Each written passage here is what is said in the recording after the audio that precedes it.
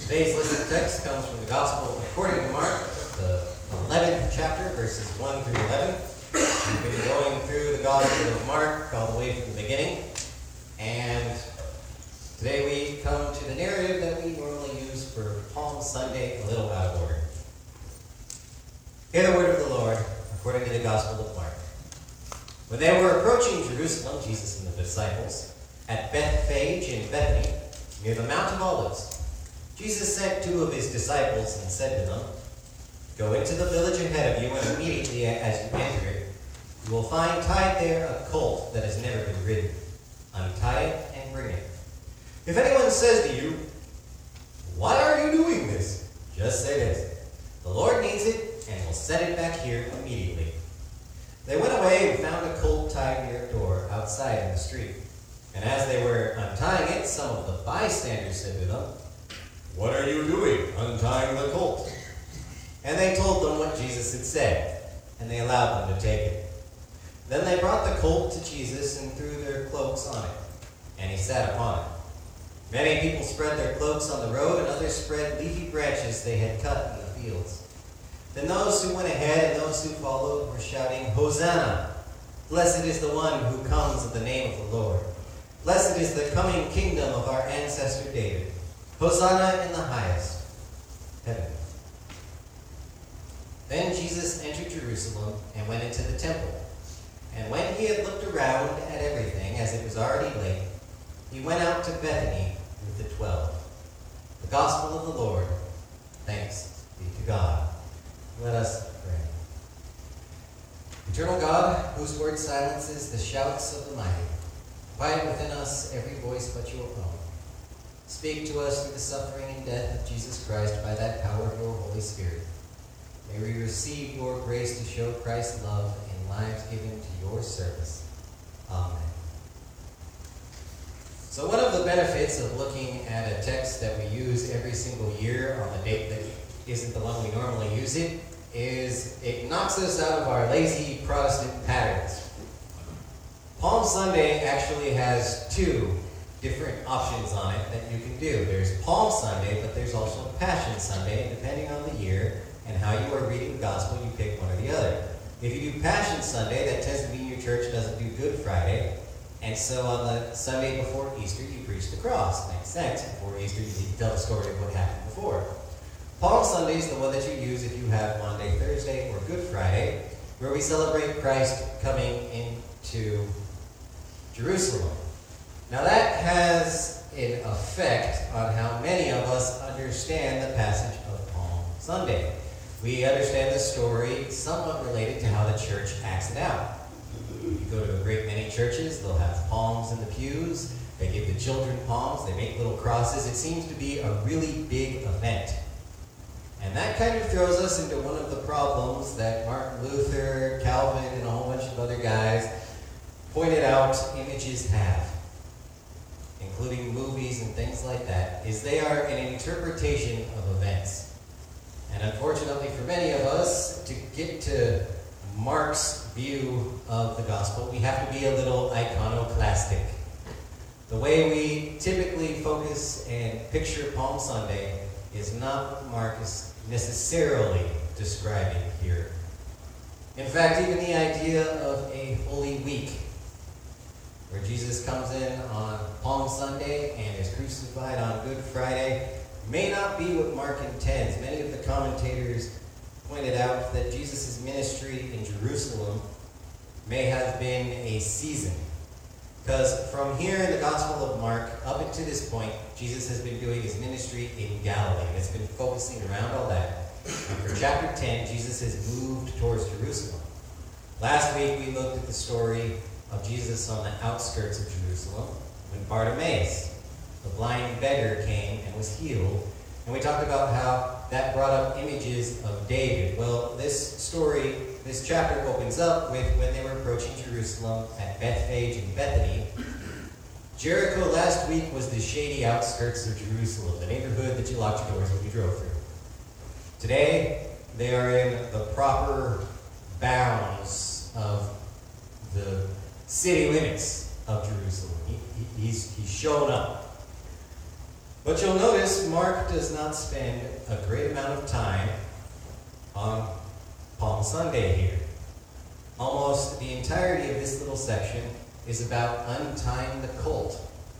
And that tells us where Mark is really focusing the messianic understanding of this. He's going back to Genesis 49.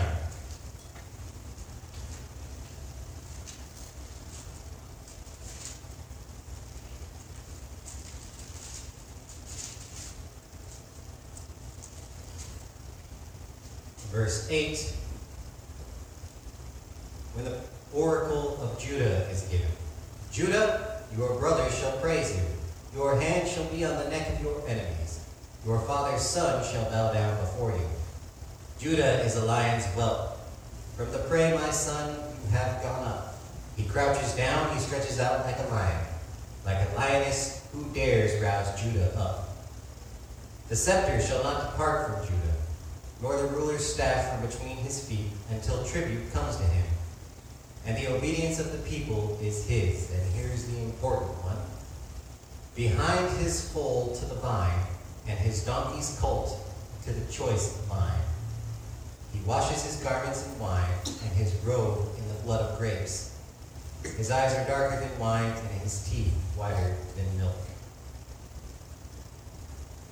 Oh man, this translation didn't do that one well. In the 11th verse, it's untying his foal from the vine and his donkey's colt from the choice vine. This act of untying goes back and brings up a prophecy from the very beginnings in the book of Genesis about Judah. Not necessarily Davidic, but it is noted that David comes from the tribe of Judah. And that's why there's so much focus here in Mark 11 about untying it. Jesus sends the two disciples. You'll find there a colt that's never been ridden. Untie it and bring it. And if anyone says to you, the Greek is, why are you untying it?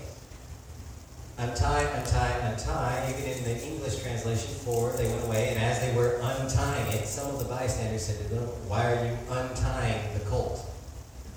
Palm Sunday in the Gospel of Mark is untying Sunday. That just is a lot less dramatic when you're trying to make a church liturgical calendar and make a special Sunday before Easter.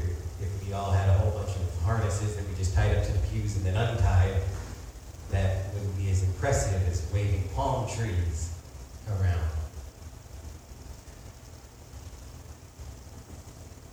That donkey symbolism is used in the Gospel of John from Zechariah.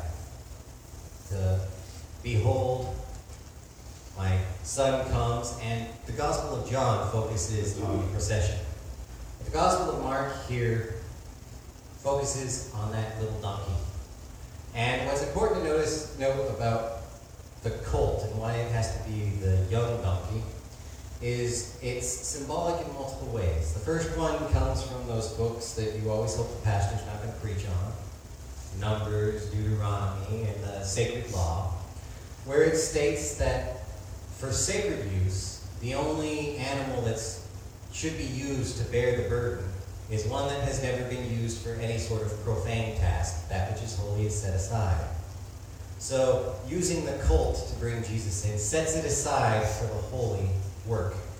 That makes this day something different. And this untying, releasing the holy is where Mark focuses most of his energy. But we do finally get to Palm Sunday. All the way at verse 7. Like I said, we untie a whole bunch of stuff. And we finally get to it. And there they bring the colt to Jesus. They throw their cloaks on it. Jesus sits on it, and the people spread their cloaks on the road. And they spread their leafy branches they'd cut in the fields. This, if you are a real Bible nerd like myself, recalls a scene from the Apocrypha in 1 Maccabees chapter 13. That's the book where they get Hanukkah from. It recalls the entrance of Simon of the Hasmonean brothers' entrance to Jerusalem. Yes, it has the verses that John uses behind it as well, but it must be pointed out Mark's main use for this, by focusing so much on the untying, is to make Palm Sunday a lot less of a deal than we make it. If you get anything from me, that's where Mark is going with this. Nothing that is occurring on this day is in and of itself special. If you've ever watched any of those annoying Discovery Channel documentaries that come out every Easter that have to be about Jesus and everything else, they always go on about how the Romans are worried about some sort of revolt and how Pilate is really stressed, and that comes through in all those different movies. Well, you have to realize on Palm Sunday, there is no mention of anything that gets the Romans particularly upset. There's nothing here that gets the temple authorities, which are going to crucify Jesus, particularly mad at him. And that's because it's known to us through archaeology and other studies that the cutting the branches, that was part of the pilgrimage. What happens is Christ comes through Bethphage and Bethany, through the Mount of Olives, and he's set up to have this cult bring him in. And as that happens, as a spontaneous act of praise among the disciples and the other pilgrims that are going to Jerusalem, Palm Sunday just sort of happens. In a spontaneous act of praise, it still satisfies John. If you were silent, these rocks would cry out. But it's just the regular disciples going to Jerusalem on a regular day.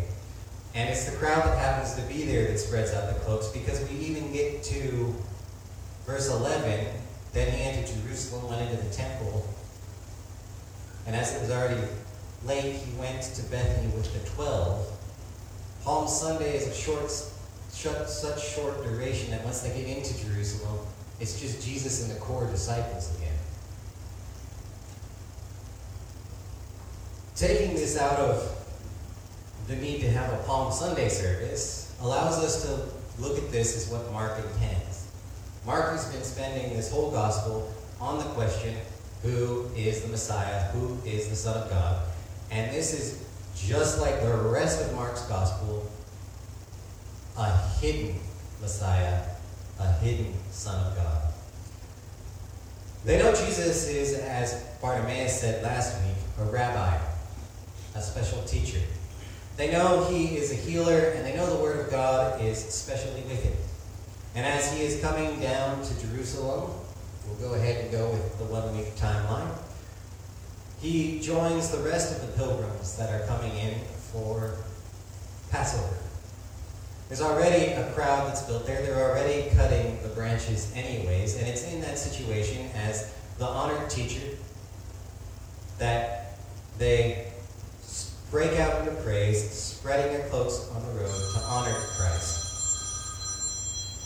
It's not necessarily in their minds messianic when they say, Hosanna, blessed is the one who comes in the name of the Lord. That's Psalm 118. Blessed is the coming kingdom of our ancestor David. They're not exactly saying, as Bartimaeus did last week, that Jesus is the son of David, but they're saying that there's a hope for that. Christ is here mixed in with the pilgrims and the rest of the people, marked out a little bit, but it's unknown to those that are throwing Palm Sunday for Christ in Matthew, the weight of it. We, as those who are reading the gospel, who are on the other side of Easter, get the deeper meaning behind it. Bartimaeus has just said, heal me, O son of David, and Christ in healing him acknowledges that identity. We know who Christ is behind the veil, the very Son of God marching into his town on a colt, as you've probably heard in other Easter sermons, like a conqueror. But for the people that are actually there waving the palms and saying, blessed is the Lord and the one who comes in the name of the Lord, they don't understand what's going on. In Mark, Christ is veiled from the people so much that you don't even get the traditional understanding of the people liked Jesus on Palm Sunday, and by Easter they hate him. In Mark, they never understand who Christ is from the first point. And it ends here, Palm Sunday, on a setup for what's going to come in the rest of the chapter, where he enters Jerusalem and goes around the temple looking at everything. That inspection comes from the book of Malachi.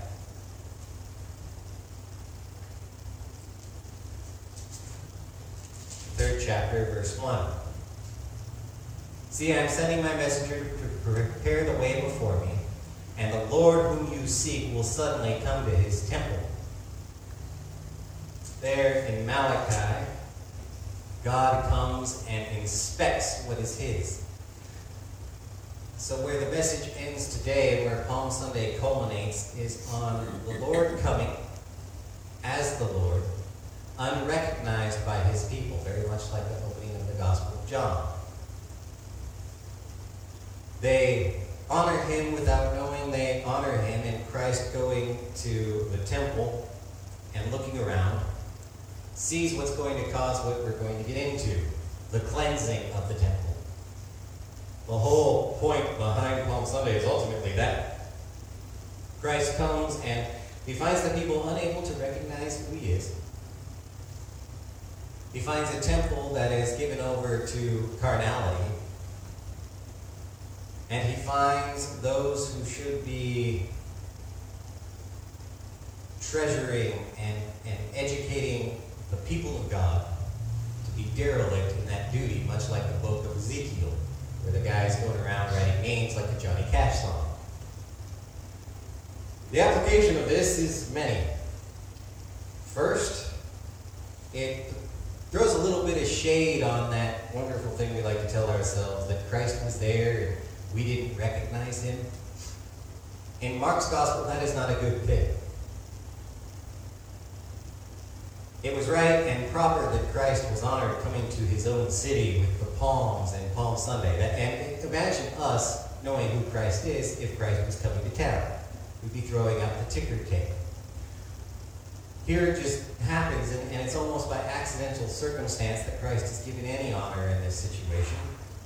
And then he comes to the temple without anyone knowing and does a secret inspection. The application of this that I think is probably the best about it is in our lives, when it comes to the Lord, he is a bit of a secret shopper. That sticks with a lot of things Christ taught. How many have accidentally entertained angels without even knowing it. This also means that the Lord's judgment, that final messianic coming to Jerusalem and deciding whether the people were worthy or not, happened on Palm Sunday. It happened on a regular run-of-the-mill Sunday when none of the people that could see it or understand what was going on were involved with it. The judgment that Christ gives on the temple, that will culminate in being destroyed a couple of years later, happened on that day. Each and every one of us, every single day, is always faced with that decision for good and evil. And as I spoke last week, there's always a temptation to put that off. But it is, we speak about how the Lord and his providence behind us, and we look with hindsight, has been active in working for our good, and that's his personality. But the warning of Palm Sunday and the application of it is just as much. There are those who, they look back in their lives and they see that it is in that hidden moment when the good that they should have done was not done. When those causes they should have stood up for were not stood up with, those friends with whom they did not show solidarity when they should have, that family they should have supported, that little bit of sacrificial Christian love that we all don't want to give when that was not given, was indeed a dreadful moment of judgment.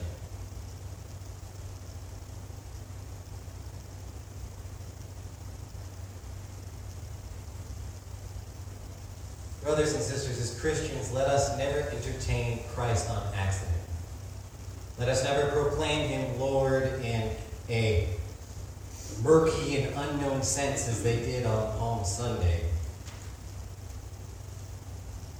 We must always search our hearts that when it comes to our worship, to our prayer lives, and things like that, are we doing it from ignorance, from some sense that Christ is the great teacher, or that there's something here, or are we doing it from knowledge of Christ, you are the Son of God, as Peter confesses? Can't preach the end of this gospel yet. We're still in chapter 11, but we are totally working and getting there.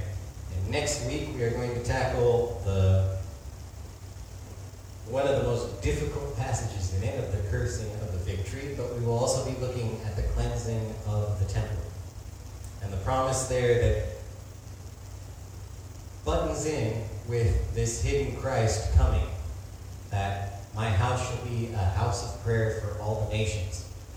Because just as they could not recognize Christ when he came in as the Messiah, as the Son of David to Israel, one of the things they could not recognize also was that Christ was coming as the Messiah, the Savior, and the hope for the rest of the world. Let us pray.